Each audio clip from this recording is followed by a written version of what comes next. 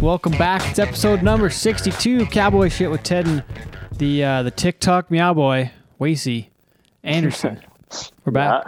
Yeah, the TikTok meow boy. That's the best way to describe myself. Yeah, that's your deal now. Hey, like when this comes out, of like when we get done with this quarantine business, you'll be TikTok famous. Hey, hopefully that's the goal. Maybe just with your friends. Honestly though, like looking at it, like I'm not really like hell bent on getting famous. It's just as long as I make my friends and people who follow me laugh, that's all that matters. Yeah, I guess that's all. That's cool. Still, I have chuckled a couple times.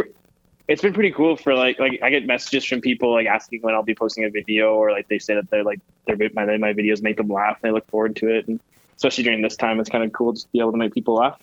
Yeah, that's great. Well, I'm happy for you. I'm glad that and it's fun, and it's fun for me too, because I kind of it's a cool platform because I kind of show like my goofier kind of quirky side, which is fun. Yeah. So is there any like TikTok sponsorships coming your way so far, or like I don't know, man. I haven't had anybody reach out to me so far, but no. I mean, I'd always be open to it. Someone wants to collaborate on some stuff, I could do something. Hey, you never know. Could happen. Never know. Yeah, buddy. What else you been doing during the quarantine? I'm in the last week and a half of my school semester, so I got a couple of presentations and assignments to get done, quizzes, and then roll on into finals, and that'll be that. We'll be done for the semester. So. And then you got the summer off. Or you got actually, I had a job interview with Pepsi the other day, so I might have some summer work lined up. Maybe with Pepsi. If I get into a bind yet. Okay. Well, right on. Yeah, buddy. Yeah, how are you? How's things been at HQ Northwest Division? Northwest Division. Well, we've been sitting outside in the sun lately when it's sunny in the backyard in the morning. Yeah. That's been a big highlight, getting outside, walking the dog on the daily, getting up in the morning, getting some workout done too. Haven't done. I was getting a little soft the last couple of years. Yeah. In the last quite a while because I haven't been doing very much. So I've been in the basement. We haven't really been doing stuff that requires us to be athletes anymore. No, there's no hockey. So I've got to trick myself into sweating another way. I was very glad to see Jay and Dan back on the tube this week, though. That was kind of a friendly cool. couple of faces. That's awesome. They were back. Those guys are funny. Watched them last night, so that's good to see. Those guys are back. They're doing the show from home, but that was, I like watching those guys. They're fun. They're funny guys. Like if you're a sports fan in Canada and you don't know who Jay and Dan are, you're missing out. Yeah, something's wrong. I have a question. Who do you think's better, Jay and Dan or Tim and Sid? Jay and Dan. Yeah. I like Tim and Sid, but I like Jay and Dan better. I don't really like Sid. You don't like Sid? Some of his takes on Twitter are just not my favorite. He says dumb things. I don't know. Everybody has some goofy stuff sometimes, I suppose, but that's true. But yeah, I definitely am a big fan of Jay and Dan. I'm not much of a afternoon TV guy, to be honest. Fair enough. With Sid and Tim and Sid, because they're like the 5 p.m. Eastern, which is 3 p.m. our time, and usually I want to be working at that time of the day. Yeah, that guy's busy. Usually, there were times where I'd watch those guys here and there, but yeah, not a big afternoon TV, not a big daytime TV fan. I will say that, So yeah, no, I feel you, man. If you like The View, you'll probably like Tim and Sid. Or Ellen DeGeneres. Yeah, Ellen. Dr. Phil. What else? Jerry Springer. The Price is Right. Jerry Springer. Yeah. Maury. Those were good. Those shows were funny though. Just like how ridiculous it was. I did like The Price is Right. It's kind of like the whole when it comes to like Maury and Jerry Springer. It's kind of like the whole Tiger King thing, where it's like you have to like check yourself. And, like this is actually like real people. Would you rather go on Jerry Springer or Judge Judy? If you had to be on one, like you're forced Jerry into Springer. it. I'd say Jerry Springer. I don't think your story is Jerry Springer enough. I could see you like. Well, so you'd have to have a story that is worthy for Jerry Springer to go on it. Yeah. So I mean, I'd rather because like Judge Judy, you're getting roasted by her. No, there's no way around it. You can do some roasting back on Jerry Springer, whereas you can't roast Judge Judy. She'll just toast you and say see you later, buddy. There's just so many like trashy fights on Jerry Springer. Though. Okay, here's a better comparison for that too. Would you rather go on Jerry Springer or Dr. Phil? But Dr. Phil's gonna learn on you a little bit. He's gonna be like, now here's the deal, son. You gotta. He's funny. I'm not sure. That's a better comparison. That's a better would you rather, yeah. Yeah. Or you could compare Judge Judy to like, I don't know. I'm not sure. Or how about game shows? What would you rather be on, Price is Right or Wheel of Fortune? I think Price is Right would involve less skill. What, am I wrong or right? Because in a sense, though. Because Wheel of Fortune, you gotta Price is Right's know more words. blind. Price is Right's more blind luck, I guess, too. Hey. Yeah, it's more luck. A lot of people, you're just guessing like the numbers. Yeah, got no idea what fair. stuff's priced at. What about how about Wheel of Fortune or Jeopardy? Well, I think Wheel of Fortune I'd be better at because it's easier than Jeopardy. Jeopardy, you got to be pretty swift. I think. I don't think I'd do. I like watching Jeopardy. It's fun. I like watching it. Yeah. What have you been your best TV moments in the quarantine? I've watched a little bit of the Masked Singer. Just a Scotia Masked Singer. I've recently started watching the Marvel movies in chronological order. Oh, like the whole all after all of 22. Like we talked about it. Now you're doing it. Yeah, I'm doing it. I just made it through Thor last night before bed. So. How many of the 22 are you into so far? Where are you at? Let's see. I have a photo of it right here, so let me pull it up. Yeah. I have got to 1, 2, 3, 4, 5, 6. So when are you watching these? Like before you go to sleep, or? Yeah, before I go to bed. Like the one thing the quarantine's been fairly hard on my sleep schedule, just because I'm not as active as I was. Yeah. So I'm up till like 1 o'clock each night. So I'll like start a movie and like just try and like put my phone to the side and just wind down a bit, just to get away from my phone. And then so I watch one before bed, or if I just get sick of doing schoolwork or whatever, I just take a break and watch a movie for a bit. Okay. But yeah, so I've started that, and then if this drags on any further, I was tossed up between Game of Thrones and Marvel, so then I went Marvel just so I had never actually watched them in like order before. Yeah. And then other than that, TV stuff, I watched Tiger King, and other than that, I haven't really watched too much TV. Okay. We doing The Masked Singer. We did all 4 of the Avengers movies, just the main 4, and then we did. We're on Star Wars. We're on number 5. The Empire Strikes Back. We're on number 5. Yeah. How was episode 3? That's my favorite Star Wars. Number 3, I liked it. I've liked them all so far. It was kind of tough to go backwards though, to go like back to the 70s after watching new ones. It's like, oh man, these are rough looking. Yeah, it's tough watching like the lightsaber battles in Revenge of the Sith, and then you see how crappy it is in the old movies. But it was like 20 years before. But for sure. It's cool when you watch them in order. That's how everything ties together, and you see like, I don't know, like my favorite character is Anakin. You see like his character arc throughout the show. Even the first 3 episodes, it's crazy. I'm definitely glad we went one to, going in the order of the movies. Mm-hmm. I'm glad we went that way. You should have watched Rogue One in between 3 and 4. I think it was. Oh, really? That's where it fits. Yeah, because in Rogue One they find the plans for the Death Star. Oh, okay, I see. Fair enough. Mm-hmm. Fair enough. Well, so we're on number 5. We're number 5 on that. We got a ways to go, and then we're gonna do. Yeah, you're like just over half.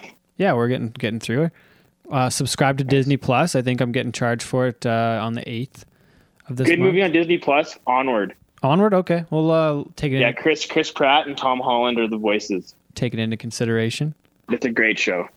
What else? Yeah, we've been doing that and watching some old videos. I found my old Game Boys. I knew I had them kicking around. Oh, really? That's cool. Yeah. That's cool. Yeah, so I ordered a charger for one, and I might get some more games for it, just to. Well, we recently started a mobile Mario Kart league. Yeah, on the phone. I was on the App Store and saw that there was Mario Kart Tour, so we definitely got into that, and we've been having some matches. Yeah, that's pretty fun when they all got together and did the video chat and played. That was a pretty lit Saturday night, Instead of the Battle of Alberta, we had the Battle of Mario Kart on Zoom. Yeah. So if you're a Mario Kart fan, we can play 8 at a time. Hit us up if you want to play. Yeah, we'll kick your ass. Maybe. It's kind of a shit show, but it's fun. It's fun. So yeah, hope everybody's doing good out there. Hope thanks for still tuning into the pod. Hope everybody's staying safe and healthy and staying home, whatnot. We'll get back with our interview after this. We've got Mr. Rob Bell on the show today. It's a guy that's we haven't heard from or seen much of lately, Ways? Yeah, no, it's crazy. It's what we talked in the interview, or what we talk about before off the air, was how he's like such a big hero for both of us, and it's kind of a guy we never really had any contact with growing up. So it's kind of neat to actually just have a conversation with him. Mm-hmm. Yeah, so that's coming up after this. Thanks for listening to Cowboy Shit with Ted and Wasey.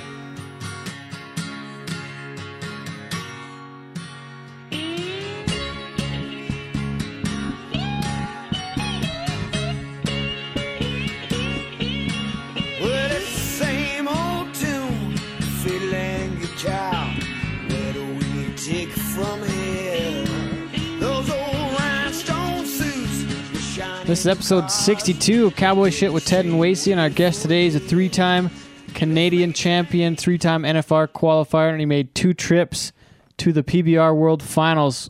Originally from Houston, BC, now making his home in Louisiana, Mr. Rob Bell. Thanks for joining us today. Oh, thanks for having me, guys. So how long have you been living that way now? You're in, which town exactly are you in Louisiana? I live in Stonewall, Louisiana, which is just outside of Shreveport.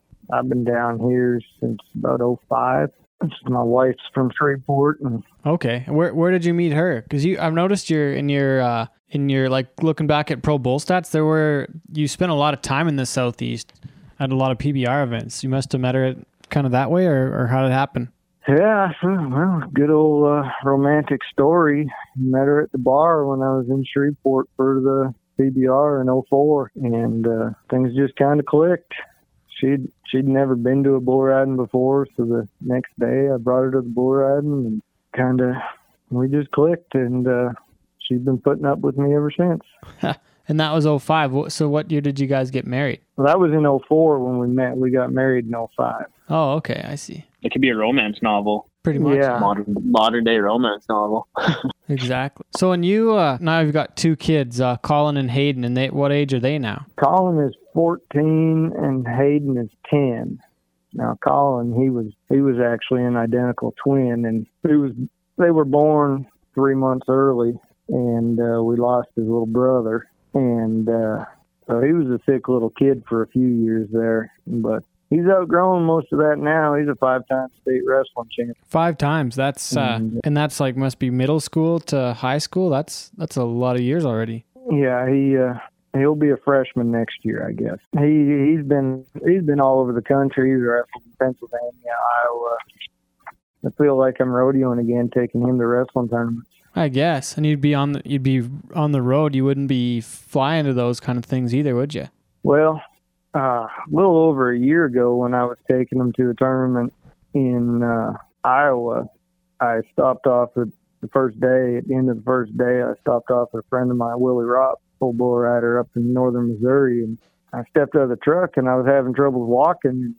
I was kind of in the beginning stages of getting diagnosed with MS, and woke up the next day and I was blind and I couldn't walk. Holy shit. And so there I was 10 hours away from home and blind and couldn't walk. It was a good thing I had another 18-year-old kid with me, and he took over the wheel.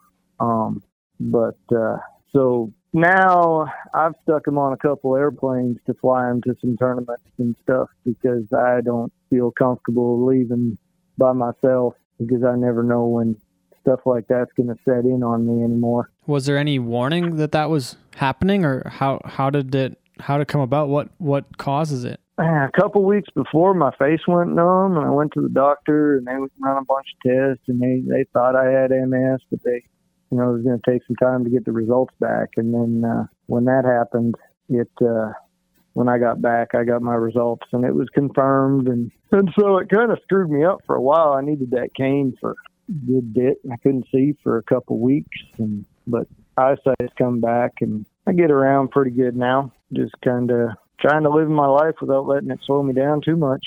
Well, and looking at you're 41 this year, is that right, or 42? 41. I was going to say I'll be 42 in August. So, geez, you're not very old to get to have MS and for it to hurt you like that. That's hit you young. They actually say it's usually diagnosed between 20 and 40. Oh, really? I was 40 when I got diagnosed. So. Oh, wow. And really, my mom got diagnosed about the same time too. So is it a hereditary thing? Well, they say if you have it, your kids are twice as likely to get it. but it's not hereditary. They don't know what causes it. I don't know. It's just kind of a stupid disease that sucks. The only other person I think I know that has that is a guy that you spent a lot of time with. It was Chad Piggin. Yeah, my old roommate. Yeah. You know, it's a rare disease, and here I am with my mom and my old roommate who both have it. Both have it, yeah. What all do they do for it, Rob? Well, I just take a pill every day, and it doesn't really help with the symptoms. It's just supposed to slow it down, and you know, it's supposed to. It's just kind of a trial and error. There's only a few medicines you can take, and you try one. If it works, you stick with it. If it doesn't work, you try another one. And so far, mine seems to be working. The only downside of it right now with this coronavirus, it puts me in the high risk category of medicine. So I'm sheltered in place with the kids at the house here and being Teacher Rob. Well, and you likely haven't left the house since this all started happening, and you mentioned Louisiana is one of the hot spots in the States as well. Yeah, I just looked at the numbers this morning. I think it's like 5,200 cases in Louisiana. There's, I think, 4.5 million people here, so we're almost caught up to Canada and don't have near as many people. Wow. Louisiana is getting to be one of the hot spots, and we'll see what happens. I'll stay here at the house and hopefully make it through it. Are you venturing very far away right now, or going outside much, or is it pretty much stuck inside at this point? Well, no. I live in a small neighborhood. There's about 25 houses, and we got a stock pond that we can go out there and go fishing. And you know, we've been outside a lot. Kids been in the pool a little bit. It's been pretty nice lately, so I'm just I haven't left the neighborhood. Yeah, and won't for a while. It doesn't seem like either. Like we're all kind of stuck pretty close to home for the next. It's kind of an indefinite amount of time right now. It's kind of the whole month of April. It looks like right now, doesn't it? Yeah, I mean, every day we got 500 more cases in the state, and I don't know what they're going to do to end it. I mean, in my mind, they should just quarantine all the high risk people and let other people that let everyone else get it that thinks they want to survive. Yeah, all hide up because it's ruining a lot of people's lives. Oh, definitely. Well, and how has it affected you work-wise? You said you had been laid off. Yeah, I got laid off a couple of weeks ago. I work in the oil field as an inspector, and was supposed to start a job of 7.5 miles, a 30-inch pipeline, and they just pushed it back because of the whole uncertainty, the combination of the oil gas markets and the coronavirus. They just pushed it back indefinitely. So we don't have any work right now until things level off, I guess. Yeah. I know Alberta's been kind of in the same boat for the last couple of years with the oil field, but we've been doing pretty good here. What I want to go back to talk about some of your bull riding career too. I want to go into that a little bit, tell a couple stories, and kind of talk about what it was like. And I mean, you're one of only a few people in Canada to ever win 3 Canadian titles, and made the NFR 3 times. There's only been a few guys to make it 3 or more times. We have you on our list as number 5 of the greatest ever from Canada. You're 5th place. I just want to talk about some highlights and some of the kind of the stories along the way. You know, maybe going to the Olympics in 2002. I want to talk about it and get to know the story a bit. Well, I know one story about the 3 Canadian titles that always sticks in my head is let's see, I think it was in 99 it was 2000. I won my 2nd Canadian title, and Wade Joel, he come up to me at the banquet and shook my hand, and he said, "Congratulations, Rob." He said, "You know what? You win 1 Canadian title, and you know, okay, maybe you had a good year. You maybe drew good, and you know, you got lucky. You know, but hey, you're a Canadian champ. You win 2, you're the real deal. You know, congratulations. No one can say it was a fluke." And he said, "You win 3, I'm going to kick your ass." Because Wade had 2. And you know what? After I won my 3rd one, I don't think I've seen him since. I'm going to have to watch myself next time I see him. Oh, geez. Well, I guess going from a fellow BC guy, that that made the difference on, you know, on putting him 6th and you 5th, 2 BC guys, and then you've got Daryl 1st. That made the difference of that one title. Yeah, well, I look at that list, and I remember when Ted called me and asked for my opinion on who I thought was the best, and that was Daryl. I think everyone would probably vote him number one, but the rest of that list, I mean, you could put anyone ahead of anyone.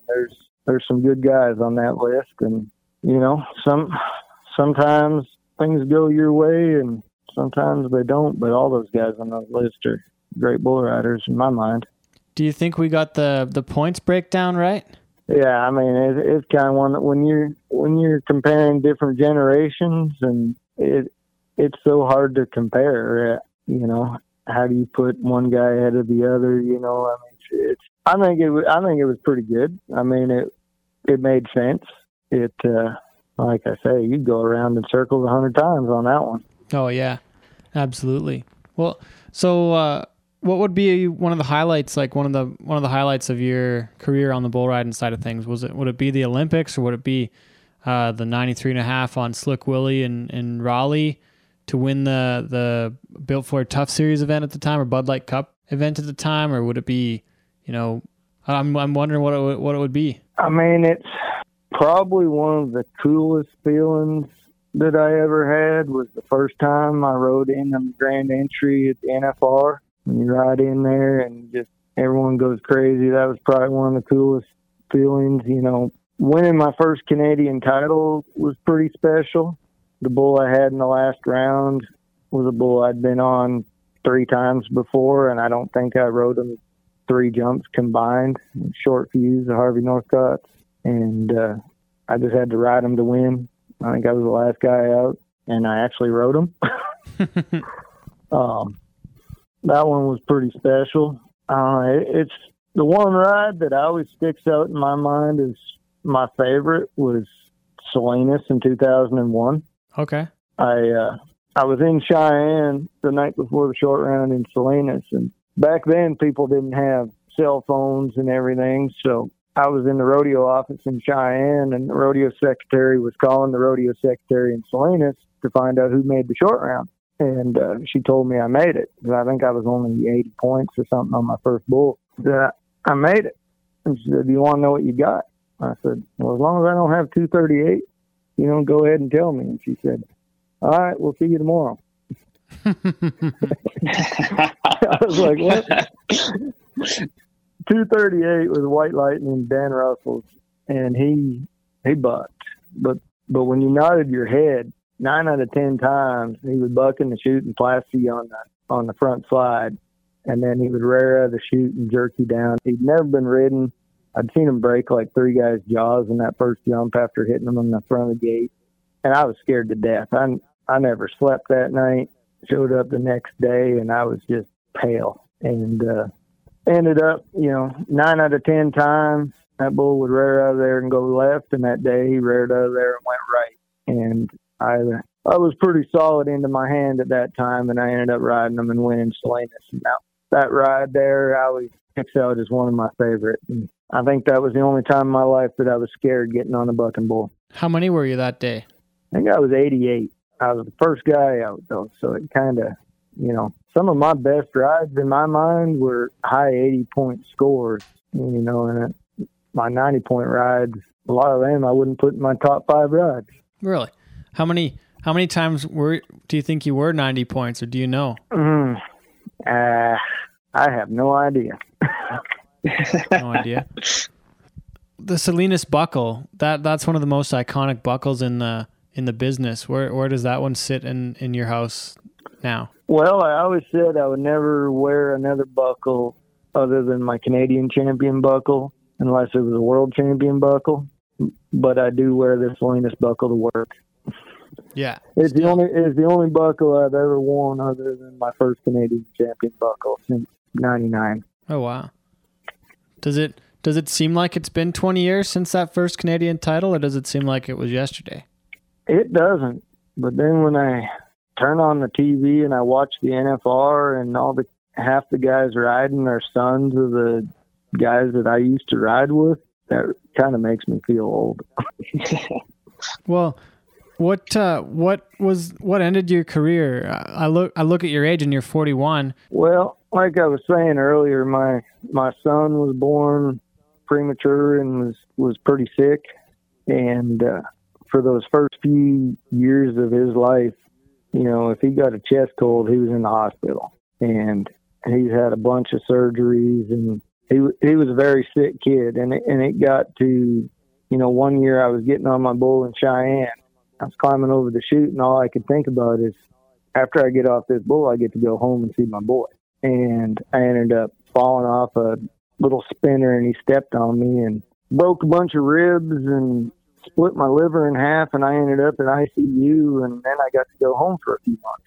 It was just, my mind wasn't in the right place, and I was worried more about my family than bull riding. And the last bull I got on, I tore the ACL in my knee, and I went home, and I was healing up, getting ready to go back at it. My wife was pregnant with our youngest son, and about the time I was healthy enough to go back at it, a guy offered me a job inspecting the oil field, making $500 a day, working 5 miles from the house, and I took the job and never got on another bull.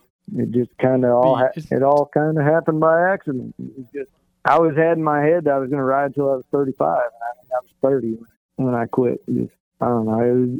It was just tough worrying about my son all the time. I know there was one night I was getting on a plane to go to California, and my wife called, and they were admitting my son in the hospital. And, you know, I'm stepping on a plane to fly to the other side of the country, and my son was fighting for his life. And I just ended up, I was getting hurt more than I was winning, and because my mind wasn't right. So time to hang it up. And even so, you were 30, and you had already accomplished probably most everything you wanted to accomplish by that time. Well, obviously, I mean, I had high hopes of winning the world in 2001. I think I went to 79 PRCA rodeos in 2001, and I won first at 19 of them. Led the world for a large majority of the year, and then tore my knee up a couple weeks before the end of the season, and then it just snowballed from there. I got killed off at the NFR, and that was kind of the turning point in my career. After 2001, I never really rode as good as I did before after I wrecked my elbow. In 2001, that was the last time before Jordan Hansen made the finals. Just in 2017 and 2019, that a Canadian bull rider made the NFR, and there were 3 of you. Let's talk about that year a little bit, and just having all 3 of you go to the finals there. Is that the year that Kagan got in as an alternate because Greg was hurt? Oh, that's right. So 3 qualified, but only you and Kagan went. So that's two qualified. But one didn't get to go, but one got to take his spot. So yeah. So 2. You know, there was a lot of bull riders in my time that, to me, had the talent and the potential that could have made the NFR. But to make the NFR, it takes a special commitment to be away from home, especially if you're from Canada. And a lot of those guys had families, and it's tough to have a family being from Canada and rodeo hard enough to make the NFR. I know some guys do it, but it's a tough road. You know, it's a lot. It's different now. You know, with the bull ride and stuff going on, where you can win so much money in one spot. You know, you can make it a lot easier. But I think I don't remember which year. 99, I think I won the average at the Calgary Stampede and won a little over 10,000, maybe 13,000, and that was the biggest check won by any cowboy in professional rodeo that year at a regular season rodeo. You know, now there's a bunch of rodeos that you can win 20, 30,000. Oh yeah, it definitely changed, hasn't it? You know, there's a lot you can win 50 at. A couple you can win 50 at. Now that it all counts. Yeah, and it's. You know, so you can do it now without making the huge commitment you used to, but I used to leave home and, you know, I'd only spend 30, 40 days at home a year. I would just stay on the road. And if you had a family or if you had a farm, it's tough to do. It's a tough commitment to make. Did it get easier when you started going to the PBR events and could fly on the weekends, or did you stay down there anyways? in 2004, I rodeoed a little bit, and I still stayed down because really, I lived in Water Valley with Chad, but I didn't have any family there. All my family is in Houston, British Columbia. So, I didn't like Chad that much to go back and be with him. I had nothing to go back for. So, if I had a couple weeks off and I was in California, I would hang out at a friend's house in California for a couple weeks, rather than go home. And, it just made things a lot easier. And then once I was in the PBR, I still stayed in the U.S. because I would fit in rodeos around the PBRs. So, I would get bored if I was at home. What did those rodeos look like when you're going to the PBRs more? So your last NFR was in 2001. Was it not feasible to go to both as much, or did you not have as much success at the rodeos, or did you have to turn out of the short rounds, or what did that look like? Well, I missed all of 2002 when I wrecked my elbow at the NFR in 2001, and I held off surgery until after the Olympics because I really wanted to ride at the Olympics. And so we braced it and taped it for the Olympics, and I think that was in February, and then I had surgery right after that. And I was out till September, October before I could get on again. So in 2003, at the first bull riding I went to, it was in Denver, and I won $20,000 and got me on tour. And it just I was entered in a bunch of rodeos that I had to turn out of because I was going to the bull ride. So 2003, I didn't. It was tough. They hated each other. And they didn't work with each other. The PBRs and the rodeos. And, the judging, if you were a PBR guy, you didn't get marked great at the rodeos. And if you were a rodeo guy, you didn't get marked great at the PBRs. And, depending on which guys were judging. And it was tough to do both. I want to talk about the Olympics. Was it worth it to wait on the surgery to get to go to the Olympics? Yeah. There's not too many guys that can say they rode at the Olympics. And that was pretty cool moment. I still got my Canadian chaps sitting here, and my whole career I only tore one pair of chaps, and that's the pair. I got hung up one round, tore the leg on one of them, and but yeah, it's pretty cool to say I rode in the Olympics. That was one of my highlights. What's your favorite moment from those Olympics? Like, what was it? Where would it even be? I have no idea what that experience would be like. I don't even know. Just being there and just being a part of it, I guess. Maybe like the opening, or the opening was cool. I wasn't healthy and I didn't ride good, and it was disappointing. I think I ended up fourth. And the bulls I drew are bulls I should have rode and should have won on. So that was disappointing. But no, I don't know. I don't even know how to explain it. It's just pretty cool to represent your country. What did you guys win money at it, or was it just for the medals, or what was, like, I guess it has to be just for the medals. Hey, because none of the sports are paid, are they? No, they did have some added money, if I remember correctly. It wasn't much. Okay. But they did have a little. Okay. And they paid for our rooms and everything, put us up, gave us a bunch of jackets and all sorts of stuff. And I got one of my shirts signed by everyone there, which is pretty cool to remember it by. I lost a lot of my Olympic stuff in a friend's house, or it flooded, but still got most of it. I was looking back at some of your stats, and you actually went to Hawaii and Maui with the PBR, and back in like 2005 or 2006. What was that trip like? I bet you guys didn't have any fun on that one. That was a pretty good time because the year before, my wife and I got married in Hawaii, and 3 days before we were flying over there, I got stepped on and broke my collarbone. And so I had like 40 people come over. It was Ross Coleman, Luke Schneider, all these guys come over for the wedding, and they're all jumping off cliffs and surfing, and there I am sitting on the beach keeping an eye on the cooler. And so I kind of had to miss out on all the fun. And then when we went back to the bull ride, that was they put us up in a real nice hotel, and any excursion we wanted to go on was free. They took care of us pretty good. And I think we were over there 10 days and had to ride bulls, 3 of them. So that was definitely fun. And that one completed my bucket list of riding in all 50 states. Really? Yeah. Holy smokes. So you've ridden in all 50 states, even Alaska. When were you in Alaska? Was it that same year? Year before, I think. And that would have been one of the closer ones to home, wouldn't it have? Yeah. Yeah.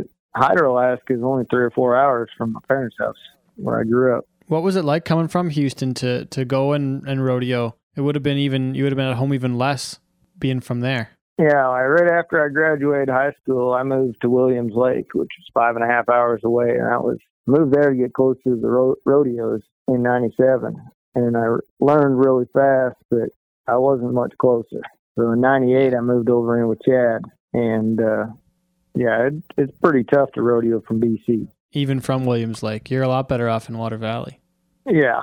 Yeah, I just kind of ended up in Water Valley by chance. I was over there. I was rodeoing with Daryl Palmatier, and we went to Chad's house one day. They were going to go get on some practice bulls, and I didn't want to get on. I mean, in all honesty, I've been on one practice bull my whole entire life, and that wasn't until probably 06 or 07. And Daryl got stepped on and lacerated his liver and was in the hospital, and I was over in Alberta. I didn't know a soul, and so I was staying at Chad's house, and his roommate was moving out, and I said, well, hey, can I move in? I didn't hardly know anybody. Heck, the first time I went to a pro rodeo, I was entered at one. So how'd you get into it if you had never been to them before? Was it TV or was it Daryl from before, or what would it have been? My parents team roped amateur, and I always went along, rode steers. And when I was 12 or 13, we had a guy that moved into town. He rode bulls. And so my parents just went to the rodeos close to the house. And so I started going with him, and I think in 93, I ended up winning the BCRA and the steer riding, and then I always wanted to be a bareback rider when I grew up.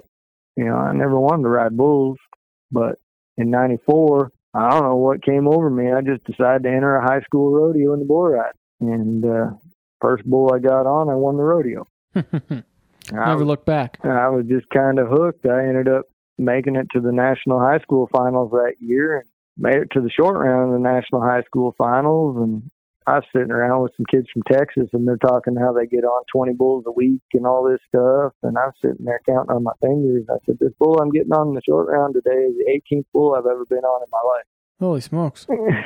And so did you ride him? No, he was one of those shaggy, long-haired Highlander bulls, and about 800 pounds and long horns, and he turned back to the left and welded me, and it didn't go good from there. But I think I was the only one from BC that made the short round that year. So that was worthwhile. I want to ask you about a couple stories from the trip. You said you had a couple wrote down from before. I want to ask you about that. Everybody's got some fun stories from the trail, so I want to give you some time here to go into a couple. Well, I got a good one about Combe Bouvier. Oh, okay. My truck was at the airport in Spokane, and Combe got hurt, so he was going to fly back to Spokane. I think we were in Arizona or something. He was going to fly back to Spokane, get in my truck, and drive it back to Canada. Well, if you know Combe, he's about as innocent as they come.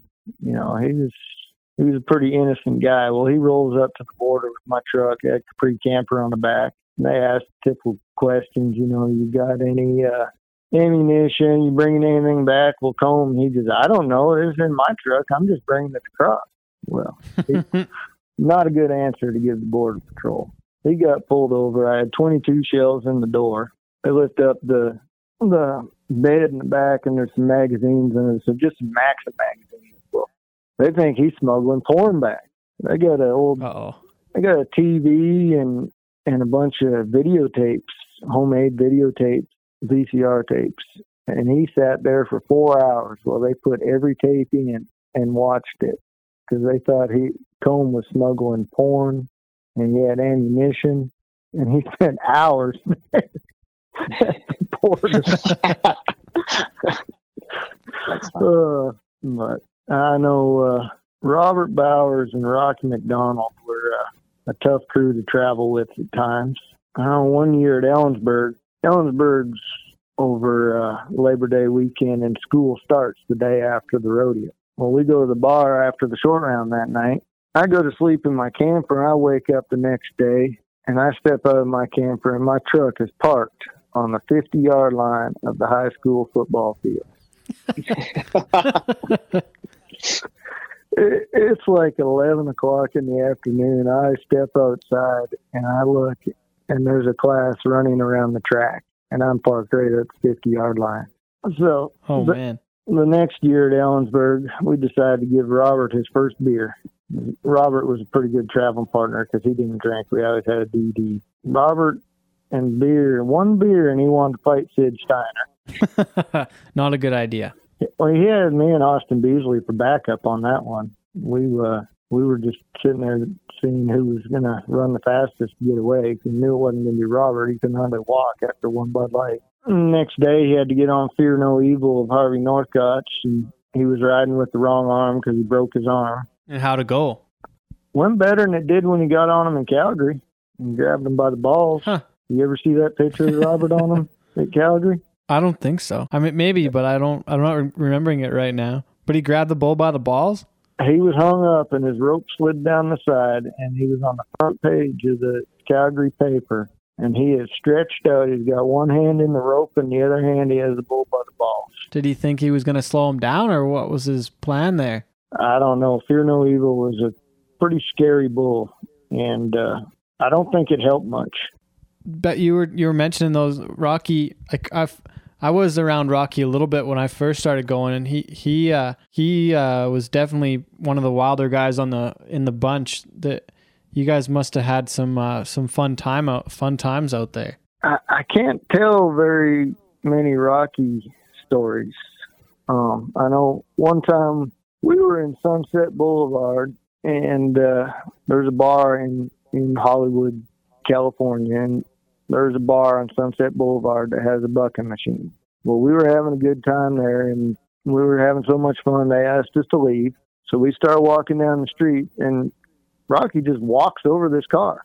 It was like some foreign high-dollar car, and cowboy boots. He just walks from front bumper straight over the top back. Well, about 10 seconds later, a cop rolls up, throws the lights on. It was my birthday, actually, and I was full. I couldn't hardly see. And Robert and Rocky just take off running. Well, Robert didn't even do anything. Well, within about 30 seconds, they're face down on the pavement, handcuffed, arms behind their back, and Rocky's going on how it's his friend's car and his friend doesn't mind, and da-da-da. And they're about to haul him off to jail, and this guy walks out of the bar, jumps in that car, and drives off. The cops just turned and looked, and they're like, well, got no evidence, so uncuffed him and let him go. No way. Geez, you guys got lucky that time. Well, and what the heck what did you ever do? They did, yeah. What did you guys ever do when your truck was parked in the football field, and how did it get there? Did you ever hear what happened? We all had spare keys on our truck, and we all knew where everyone kept their spare keys. So while I was sleeping, just got my spare key and moved my truck. I woke up in the morning, I still had my key, and I just drove off. It was like one time Rocky had his truck parked at a truck stop, and we seen it there, so we pulled in and we moved it 5 miles down the road to a different truck stop and broke a bottle and left it on the ground like it was broken glass where his truck was parked. So when Rocky come back 2 weeks later to get his truck, it wasn't there. He called the cops to report his truck stolen before we told him. Oh, no. So how did he figure it out? Oh, the guys that were with him knew, but we let him call in and report it stolen. They did it to me at the Canadian Finals one time. The hotel we were staying at was right by the train, so I just took the train every day to the rodeo. Well, I show up Sunday. I had all my shirts in my truck, so I'd show up Sunday. I'd walk out to my truck and grab a clean shirt, go into the rodeo. I show up Sunday and my truck's gone. And I was wearing a T-shirt. The last round of the Canadian Finals, and I don't even have a Western shirt to wear. And so I ended up boiling the shirt off somebody and riding. And it wasn't until 8 o'clock, and I called the cops, reported it stolen. It was 8 o'clock that night. Someone told me that they moved it, and it was parked in between two 18-wheelers. They're at the grounds. Well, at least you found it, I suppose. I want to ask about a couple more things before we wrap it up here. I was looking at these stats too, and it made me wonder what was the rankest, hardest to ride bull you ever got on anywhere? Shoot, anything that bucked me off was too hard. It's hard to say what the rankest was. I mean, a lot of the times that I got manhandled and drilled were on bulls that I don't even remember their names, you know. I got on Little Yellow Jacket a couple times, and shoot, the one time I rode him 7 seconds, and then he decided to go backwards, gave me some stitches in my chin, but I never really considered him, like, rank. Like, I felt like if you found your spot on him, you could ride him all day long. But there were some bulls like Scat Cat for a little 900-pound longhorn. He felt like a ton of bricks. There's one out here from Houston in 2005, War Dance. They marked him 48 points. That seemed like he must have pitched for a 48-point. Yeah, that was disappointing. I had a huge lead going into the short round at Houston that year, and they had a bunch of good spinners in the short round, and then I had War Dance, and he was pretty ranked. I was riding pretty good at the time, and he manhandled me pretty good. To win $50,000 in Houston, probably. Well, at that time, I don't know. It didn't pay that then. But I think probably cost me $15,000. I think I still ended up fourth, but I had a 14-point lead over second place going into the short round, if I remember correctly. Just had to stay on. And then the bull that they won the short round on, I drew the next week at $1,000 rodeo and was 88 on them and won the rodeo. They won $1,000. Now, Mesquite Heat, probably. When I got on Mesquite Heat in St. Louis, it did not go good. And I got a picture from that where he's up in the air and sun fishing, and I don't even know how you could stay on him. That was probably one of the hardest to ride bulls I got on. Wasey, do you have anything you want to ask? Oh, we talked a lot about Chad on the show. I was wondering if you had any funny Chad stories you could share. I don't think there's any Chad stories that I could share to the public. That's fair. That's actually not even a surprise at all, really. Chad was a pretty fun guy to be around. Dirk Diggler. Dirk Diggler. And that's the reason why I can't tell many of his stories. I know. When I was living there, I remember seeing a business card or something, because didn't Chad used to sell Christmas trees? Rob, is that right? Yeah, he had a tree lot. He had a business card that said Dirk Diggler's free bush trimming with a Christmas tree. Christmas at the Christmas tree lot. I can't imagine what went down at the Christmas tree lot. Well, there is one time me and Robert got robbed in San Antonio. What happened there? We were sleeping in the parking lot there's a big bar there, and they had plug-ins all down the side of it. So we had our air conditioner plugged in there, and Robert woke me up about 5 a.m. and said, "Hey, do you have anything in your pants?" I was like, "What are you talking about?" He's like, "There's some woman just in here digging in your pants." And I had lost my debit card, so I had cashed my check, and I had like $1,000 in my pants. I reached in there, and it was all gone. We look out, and this old Chevy Nova's taking off out of the parking lot. So we jumped in the truck and started chasing her, and we drove around San Antonio at 100 miles an hour for an hour and a half on the phone with the cops, telling them where we were at every turn, until she finally stopped and gave us our money back and took off, and the cops never did catch up to us. Never got even close. Holy crap. You have any stories like that, Wace, where you got your money back when somebody was robbing you? No, I've never been robbed, knock on wood, thankfully. And if they did get robbed nowadays, I wouldn't have much money to give them. I would hand over my wallet willingly, like, "Hey, good luck, buddy." But yeah, so when we finally got our money back, cops would just pull over, and when they come up to the window, we had like 8 cop cars come up. Really? Come up. We're both sitting there. We're sitting there in our boxer shorts. Yeah. Just pumped right up. We're like going on about this crackhead that stole our money and stuff, and it kind of looked kind of funny with us sitting there racing around town in our boxer shorts, but 5 o'clock in the morning. So you didn't have a lock on your camper, or did you break in, or what happened? Apparently we just didn't lock it. Oh, wow. But you're in the bar, probably weren't too worried about that. Well, I mean, usually when you're inside, someone opens the door and sees you, they're not going to just continue to dig through your stuff. But, yeah, I guess. Before we finish here, I wanted to ask you about moving to Louisiana and how life was different now, and just compared to back home. Do you get up here much now, or do you miss Canada much? Or are you happy to be down there? What's that like? I mean, I miss it. I really hate that my boys don't get to experience winter.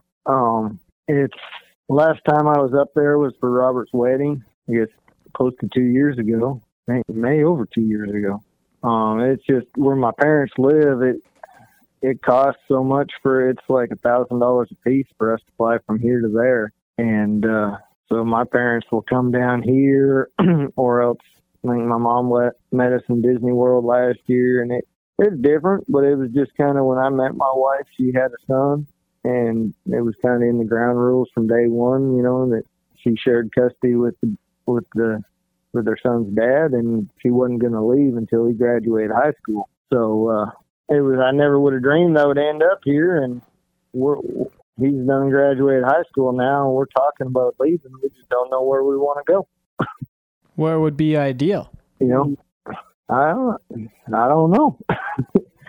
When you've been everywhere and you had fun everywhere, it's hard to pick one place. I guess, eh? And I know I wouldn't go. Where I grew up was a great place to grow up. I had a lot of great memories there, but the town's not what it used to be, and it's pretty much the goal of every parent in that town is to get your kids to grow up and go somewhere else.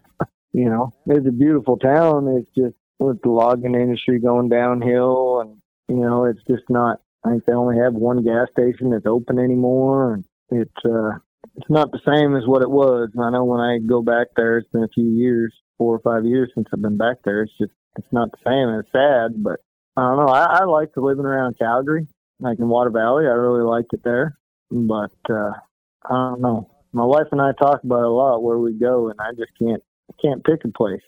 Not yet. Well, you got lots of time, I suppose. Before we wrap up, our last question would be what your definition of cowboy shit is. Definition of cowboy shit. I don't know. I guess being a cowboy means a lot of different things, but it's pretty much, taking care of your neighbor, doing your own thing, minding your own business, and, enjoying life. I like it. Thanks for the time to do this today, Rob. This has been fun. Oh, thanks for having me. Ain't too often I get to talk about my old rodeo stories. Well, that was fun. This was fun. And my kids actually dug up some old media guides the other day, and I'm like, look, you're in here. Right on. Well, and they wouldn't remember when you rode either. They'd have to watch videos back now, wouldn't they? Yeah, I never rode after my youngest was born. My oldest came with me to a few. He'd been on a few sheep and got him on one little yearling bull a couple years ago. But he'd be the perfect little size for a bull rider. But they don't remember me getting on. You got anything else, Wace? Oh, no, I appreciate you talking with us. You're one of my heroes growing up, so it's cool to hear from you. I got to say one more thing, though. When I was in school, I think I was like grade 4 or 5 or something. I had to like play you in a play. I was Rob Bell asking Santa for something for Christmas. It was because you were the Canadian champ, so I had to be like I had to be Rob Bell in a play at school. So you were a hero of mine growing up too. So this has been fun. Oh, thanks. That's pretty cool.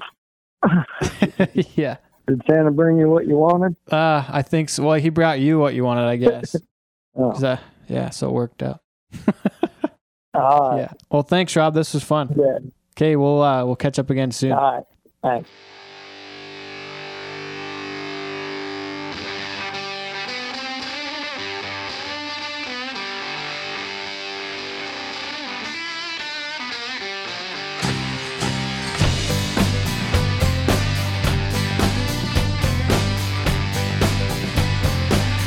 Thanks again to Rob Bell for being on the show today. Coming to us from Stonewall, Louisiana, in his home. Hope Rob stays healthy and safe at home, and as long as everyone else out there. Looking back at some of the greatest moments in the PBR history, we look at that rider Rob's. He was 93.5 in Raleigh, North Carolina, back in 2003 to win that event.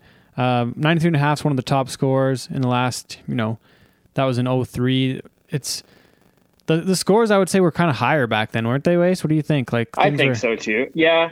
In a lot of ways, like they had a 100-point ride in I think it was 1980 or so when Wade Wesley rode Wolfman. There were some 97s, a couple like big scores like that. Well, you look like a good example is like you look at even some of the big high marked rides on Promised Land. That bull, like you put him in today's pen, like there's a lot of bulls that are better than he was, right? In my opinion, anyways. I mean, I guess some of it changes a bit too, where you have stuff where if it's the best bull at the time, how do you compare it, right? Or even like, well, and that's just it. Like there's a completely different time, and it's like, yeah, how do you compare it at that different time? Even like you talk about comparing Gretzky to McDavid, it's like, well, it's a completely different. Or even Gretzky to Ovechkin when it comes to greatest goal scorers and whatever, it's like completely different eras, right? Mm-hmm. Yeah, it's definitely. You look at the league average save percentage when Gretzky scored all of his goals and points was below 900, and now the league average is like 910 or 912 usually in the years that Ovechkin's been in the league. So you miss that, right? The goalies, like I was watching some of the older, like I think it was the 93. I watched a couple parts of games from 93 with Kelly Rudy and Patrick Waugh in I think it was the Campbell Conference final. So Montreal was playing LA, and LA that was for the Cup. So Montreal won the Cup in 93, but LA beat Toronto out to go to the final. So back then it could have been a Toronto-Montreal Cup final. That seems wild. Yeah. That was just the way it was set up though then, hey? Yeah. Well, and even look at, like, for goalies, look at the equipment. Like, look at a picture from, like, Mike Vernon and Grant Fuhr back in those days. And you compare it to the boys now, you have, like, guys who are 6'8", 6'9", like Ben Bishop wearing that big gear. Like, it's crazy. There's just less places for the puck to go in. Yeah, and like the positions came so far too. Like it's so technical, and the guys are like so. It's more of a more specialization than it was back then too, right? So, yeah, it just like how do you even compare? Even like when it comes to bull riding, how do you even compare the bulls from that era to this era, or even before that? Right? It just it's challenging. It's a hard thing to do. It's a hard thing to do. Yeah. But so today I had an idea that a video came up that PBR shared from what year? Let me look at this thing here. It was 1999, October 28th. Round 2 of the PBR World Finals in Vegas, and it was the night of the 90s. So there was 8 rides that were 90 points or more. Chris Shivers was 96 on Trick or Treat. Terry Don West was 96 on Promised Land. Ty Murray with 95.5 on Red Wolf. The bull scores on all those were 47. Jared Ninemaker rode Panhandle Slim for 94. Jim Sharp rode Jim Jam for 94. Cody Hart rode Copenhagen Zandy for 92.5. Just McBride was 91 on Nitro. And Mike White was 91 on Scat Cat. And we look at some of these bulls, and a lot of them are top 100 bulls all time. So they are some of the top bulls in the history of the PBR. Promised Land, the average ride score, according to Pro Bull Stats, 92.72 is the average score. And he was ridden 34 times and 84 outs, and the average score was 92, like almost 93. Crazy. 4 times the PBR World Finals. So these are some of the best bulls ever. Red Wolf, 19 rides and 45 outs. His average score is 91.82. 3-time World Finals, Hall of Fame bull on Pro Bull Stats. Panhandle Slim, his average ride score is almost 90 points. Like, it's pretty impressive here. Jim Jam, another bull. It's nuts what these scores were. Scat Cat's even another one here. So looking at these numbers, though, we want to look back at this ride. So we're going to push play on it. And for those of you that are listening, if you're on the road, you might have to catch back up with us here in a little bit. But we're going to share this video on the Facebook page and walk back through all these rides. It's 4 minutes of bull rides starting right now. Okay, yeah, so Mike White on Scat Cat. So the bull kind of goes around to the left. Pretty solid ride. They marked him 91. Pardon? Really moving ahead. Yeah, I'm just waiting for the replay here now. but he's like, that looks like about an 85 at a lot of places now. Like if you compare it to a score, you're like a 20. So we're going back to Mike. But even like degree of difficulty wise, like he's hard, but he's kind of moving away. But there's not a lot of kick there. There's a good amount of spin. The intensity is probably, you could say your intensity would be like you could say a 5 technically. So you got 5 there. The buck would be only a 4 in my opinion. He wasn't kicking up that high. There wasn't a lot of air time. I mean, the best you're gonna 5 you're scoring it out of? Pardon? You got 5 sets of 5. If you're going on what the PBR judges are going off of now, there's 5 different categories that are all worth 5 points. It's like, I think it's kick is 5, spin. So you got to make up your 25 points that way, right? So kick is 5, spin is 5, intensity is 5, and then what else would there be? Difficulty maybe. I forget what the 5 are. But on that ride, like that looks like maybe a 21.5 point bull at best, and Mike going good for a 22. Kind of cuts out of it. No, he's not, and then goes out of it at the end. So to give that a 91, you had to be a 46 point ride on a 45 point bull. Mm-hmm. It seems like I would say that's that's a pretty good ride. Like that'd be a definite like a. I think maybe you say, I don't know, today I would say like a 22 on a 21.5 at best for 86. Yeah. I mean, in my opinion, right? So you're 5 points high off the bat, and then if that's your benchmark, if that's one of your first rides, then you got to go only up from here. So then you go to Jim Jam for sure with Jim Sharp for a 94, and this bull's just going to the left, goes around to the right off the bat, and then comes back around to the left, and still one of the greatest bulls, but doesn't have a lot of kick. Not super high. I know it was at the time it was one of the rankest. They call it one of the rankest nights of bull riding ever. And they rode a lot of the top bulls all on the same night. But I mean, like this is another ride. What would you put this one at if you're judging it? Oh man, I'd be in like that 86, 87 point range again. Like really, like if you look at the bull, he's spinning fast and he changes direction, which is fairly difficult in its own right. But he really isn't kicking high. He looked pretty like Jim Sharp made him look easy too, right? This next one is Jaron Nunemaker on Panhandle Slim. Bull goes away from his hand around to the left. And another one where you could be like, if you're judging it today, you're saying maybe the best ride so far with 88 or 89. I would agree with that. This bull, because he's spinning a lot faster and he's moving ahead at the same time. So he's like his degree of difficulty is like exponentially, or not exponentially, but much higher than the other two, right? Yeah, a point higher at best, maybe, right? Then you go to McBride on Nitro. He's 91. This seems like the new leader in my opinion, but the bull kind of gives up at the end too, where I don't know. That looks like a good ride. That looks like a bit of a better one, but I still put it under 90 though, like 88 maybe. 80, you think so? I think so, just because I don't know, like you said, the bull kind of peters out at the end there. But let's go back to the timing. So if we're going back a little bit here to when the ride starts, that might be after the whistle. So it starts at 226, 225 even to give it a bit more. Away from his hand, that bull looks really hard. Like I think that's the best one now. We're at maybe 89 or 90. Mm-hmm. Yeah, I would agree. The bull kind of goes out at the end. You could say that one be a 23 on a 22, 22 and a half for 90, 91. I think that one's the most accurate so far. I could be wrong, but Shivers on Trick or Treat. This one looks really rank around to the left off the bat, but the bull kind of goes out, goes 2 around, makes 2 jumps, goes around to the right away from Chris's hand. It looks rank and it's Chris, and then it looks like his foot got stuck at the end there in a rope a little bit, but yeah. Well, he like 96. On the rider and things, he sure made it look really rank, right? Mm-hmm. I mean, if that bull stays in it at the beginning around to the left and keeps bucking like that, like, geez, that could be like a big time score. But I think the way that's a 96 point bull ride in the PBR. Then you got Terry Don West here coming up on Promised Land with another 96. Mm-hmm. Yeah, I don't know. It's tough, man. I would say that Justin McBride's ride. This looks like the whole thing. This looks like a Cochise looking ride now with Terry Don West on Promised Land, and we're only seeing the video, and we're not there. We're not in the moment. We don't know who's judging. That's the hard part with video, yeah. Right? Like it probably looked a lot ranker, especially if the judges were on the back of the chutes. It would have looked harder because you wouldn't get the same angle on the buck on what the actual kick looks like.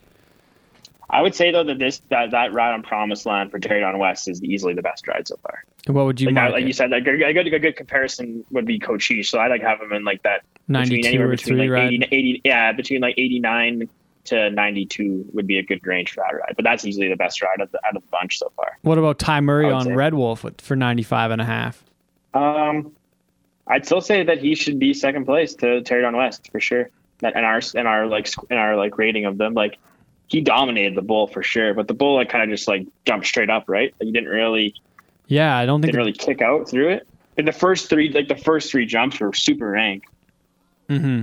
When he had him pulled down over the front, and he like really drove his foot back down and sat back up and rode him. But after that, the bull kind of quit kicking and just kind of flattens out a bit at the end, hey? Yeah, it flattens out, and I mean, for a guy that hand a bull like that, it's pretty easy. It was rank off the bat, but I think for McBride on that other Nitro earlier in the round, I think that was almost a better ride if you really go back to it. Yeah, in my opinion, they'd be equals. Those equals? Are the same kind of ride. Yeah, the bull, like it's the same kind of track to the bull, where the bull like starts out really hard, really bucking and kicking, and then he kind of just peters off, and it's for guys like that, just easy, right? That one with McBride didn't peter off at the end though. That bull was strong the whole way through. Yeah. If you go back to just from what I've seen on it. On the McBride ride was totally that bull didn't peter off as much as Red Wolf petered off at the end. If you go back to it. Mm-hmm. Yeah, I don't know. It's up for discussion, I guess. That's just my opinion. That's what we're doing. We're discussing it. Yeah, I'd say it's pretty similar, just from what I can see. Like the last, I don't know, 2-3 seconds, the bull really, he's just kind of the same as Red Wolf was, really. Yeah, I guess. Red Wolf maybe petered off a bit. Red Wolf kind of probably maybe petered off a bit sooner, but it wasn't much. Yeah, sooner. I think the McBride ride was stronger through the whole thing, but this Ty Murray one looks ranker. Plus, it's Ty Murray in 1999 at the height of his career. Yeah, and Red Wolf and then like at the height I think where the too. discrepancy in the score would be for me is your rider score, right? We're talking 4.5 points, so that's like making at 95.5. Just off of our, like, not off of the judging from then, like just the judging, like what we're doing right now, like in our, like the way we're seeing it, and how we're ranking them. They marked Ty 48.5 on that bull, on a 47-point bull. Comparatively, I'll look back at it. If you go back to what they marked Nitro, they marked him 44.5. So 44.5. So they marked at 91, that'd be 46.5. They marked the bull 2.5 points more, and they marked the rider 2 points more.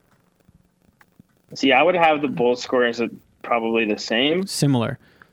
And so then I would have Ty Murray. I'd have Ty Murray a point higher on the ride than McBride. A point higher, yeah. But I mean, Ty made it look harder, but he didn't spur him or nothing, and neither did. He spurred. Well, he spurred him at the end. Okay, but he was in worse shape off the bat too. So I think you got to knock him a bit on that too. He might have finished in control, but the first jump he was almost bucked off, where McBride never hardly even wavered at all. Mm-hmm. Yeah, no, that's fair, man. Part of the judging, part of the fun. But here, one of the last ones, Cody Hart on Copenhagen Zandy.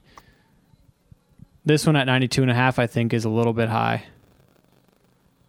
Finished off strong with a couple spur licks. I'd say that's a better ride or a better out, like a trip and a ride than Mike White on Scat Cat. Yeah, I would agree with you on that. Yeah, so I mean, I wouldn't have marked him 92, but I mean, should be a point or two higher than what Cody Hart or Mike White was. Yeah. Yeah, interesting though. So, I mean, would you still have Shivers and Terry Don West at 96? Like in today's, like if we were marking this today, I mean, we weren't there. I would have been doing throughout the whole thing. Like I would have had Shivers would have been like maybe 87 or 88. You think that low, eh? Just looking at, and like you still like look at rides nowadays. If we're going off today's things, you look at like when Jess Lockwood rode Chisels and Heartbreak Kid and all those stuff. Like those bulls pitched the whole out for 94, like just dominated the whole time. Or like when Stormy Wing rode Bruiser, like Bruiser pitched the whole 8 seconds, and Stormy like had every like counter move for the whole 8 seconds, right? That's true. I'm not saying like these riders were not where these riders were out of shape or anything, but just like the bull like throughout the whole 8 seconds was consistent, whereas with these bulls like like that one that Chris Shivers was on, like he made a really strong round the first couple seconds, and then he jumped out of it and then was kind of just good, like wasn't near as strong as when he went back around away from his hand, right? I think the Bruiser ride, like if that one at 95 1/4, if you're watching these side by side, this is going to be tough with the podcast stuff, but it's interesting, I think, when you look back at these rides and compare things. Mm-hmm. I think the Bruiser ride looks ranker because the bull gets higher in the air and he kicks up higher, where some of these bulls in the video, they don't kick up quite as high and get the airtime with compared to the Bruiser ride. Or if you go back to Mooney on Bushwhacker or some of those bulls, there's a little more airtime, which I think adds to some of the showmanship. Absolutely get difficulty too, right? Like you're like look at Red Wolf with Ty Murray. Like if Red Wolf would have pitched at the beginning to the whole 8 seconds like he did, maybe he would have bucked Ty off, or maybe it'd be a different story. Yeah, maybe. But then you look, or even when who was it, Barbosa, who was 95 and whatever on at the final. That was a rank bull ride. That bull didn't waver at all throughout the 8 seconds. Mm-hmm. He pitched the whole out. Whereas you see on some of looking at some of these videos now, I'm watching Mooney on Percolator against Shivers on Trick or Treat, and Mooney on Percolator, there's a lot more airtime than there is with the Trick or Treat ride. Geez, even Mooney on Pearl Harbor in Sioux Falls. Yeah, or when JB rode Bones and bulls like that, even like that were more like power generation, right? The Sioux Falls ride is rank. Like that should be like 98 if some of these rides are 96. Yeah, or even that route when Sage rode Pearl Harbor in North Dakota, like that was a rank bull ride. I don't remember that one personally, but yeah, or even crap. Even when JB rode Wipeout when he won the world the last round, he's 93 or whatever, like that was a good ride. That bull was traveling out there, kicking, spinning hard. Like it just the only like really good comparable bulls out of if you compare bulls, like a bull from the video to bulls, they would be like you said, Cochise and Pearl Harbor. Yeah, they look kind of similar, just the way they're bucking and whatnot. Cochise and Promised Land. And Promised Land, yeah. Kind of identical. Yeah, like those two would be the only comparables I'd say, because like I would say, Cochise is pretty similar tracks to what. There's probably some more similar ones if you go look back find some of the right ones and stuff too. And I mean, you go back on some of the bulls like Trick or Treat and Red Wolf, and they have those really good outs where they buck the whole way through. But I don't know. But did the guys ride them those times? Yeah. Well, and then too, it's like like you mentioned earlier, where it's like video. It's hard with video. Like I've been in some places where I've been at events and watched rides or even rides a person's made themselves, like where it feels and looks way ranker in person than it does on the video, right? Mm-hmm. What about Mooney on Bushwhacker? What are your thoughts there? I don't think it was 95 1/4. There's one of those things where it was like the reputation of the bull, the reputation of the rider kind of played into it, and that's kind of like shitty of me to say. But that's kind of like I don't know if it's shitty. I think it's just an opinion. We can talk about these things. It's not like we can't talk about it, right? And I mean, like have an opinion. JB slayed the dragon and like rode this bull. It had this super long buck-off streak, and it was a huge deal. So it was like warranted. Like I just was at 95 points. Like so, then here's like put the videos of him, and then Barbosa on Chiseled side by side. Like, you know what I mean? Oh yeah. Like, it's just like it's just one of those things where I think a lot had to do with the matchup and the intensity of it. And the fact that like JB was on his march to his next world title and he was riding so good, but was it 95 points? In my opinion, probably not. Mm-hmm. Yeah. Like you think if that had been a guy like a guy maybe who was like 35th in the world or kind of was an event alternate and rode that bull, do you think he would have like rode that trip of Bushwhacker, or was he going to be 95? I think this Barbosa ride is one of the rankest in the history of the PBR. They marked him at far, man. They marked him at, I forget what they marked him at here now. 95 3/4. Yeah. So they were 3/4 of a point off the highest score ever recorded in the PBR. But I think this one might be And might be one of the best ever. Would it have been wrong if it ended up being the highest scored ride in history? I don't think so. I don't think they could have marked him. Like, that's about as close to a perfect ride as you can make it. They would have had to go. The bull would have had to go the other way. But you look at this ride. This ride on Chisel compared to Shivers on Trick or Treat, and it's not even in the same ballpark. Man. No, not even close. Yeah, no, for sure. So, or even like when Jester, when he was 94.5 the first time he rode Heartbreak Kid. I had to go back and look at it. Or even that when he was 92 or whatever on Biker Bob at the finals. Like, man, I've never seen a guy spur a bull like that in my life. Heartbreak. Everybody's gonna have to go back and watch some of these rides. We're gonna have to share, like, make a post and share a bunch of these big rides. Mm-hmm. So Lockwood on Heartbreak Kid. He's going to the left. Dang. Man, I don't know. This is we've already gone way too long on this. But it's hard. It's a good topic of conversation though. A guy can almost do a whole episode on it, right? Yeah, really, and talk to these guys about these big rides and whatnot. Yeah. But we better wrap it up for this week and call it good. But sounds good, brother. What a good debate. Let us know your thoughts on some of these top rides and where things rank. And I got another one I want to put in there is that I remember back from a while ago was I think Justin Volz on Outlaw. I think that one was a bit controversial at the time, and I don't know where the footage is right now or what it looks like. But I think there might be something in Canada. One of those rides. Otherwise, I think we could another point that out was like last year at Calgary Stampede, they Chase Outlaw rode Brahma Boots Chrome and the regular pools for 87 or 86. Oh yeah, and then Sage rides him in the exact same track, and he's 4 or 5 points higher. So it's just like, where do you like? Yeah, where does you know what I mean? Like, it just. Yeah, it's just one of those. It's one of those deals where I mean, was it Chrome or was it Night Moves? Might have been Night Moves. No, it might have been Chrome. It was one of those two bulls. Either way, it was like the same bull that got 5 points better in 3 days. 5 points different in 3 days. Yeah. Interesting. Okay, well, we better wrap this up, Wace. We'll talk again soon. We'll get the next show on the go here, and we'll go from there. Yeah, sounds good, man. Thanks for listening. This has been episode number 62 of Cowboy Shit with Ted and Wacey, the TikTok Cowboy Anderson. Thanks for listening. Party don't start till I walk in. Don't stop me.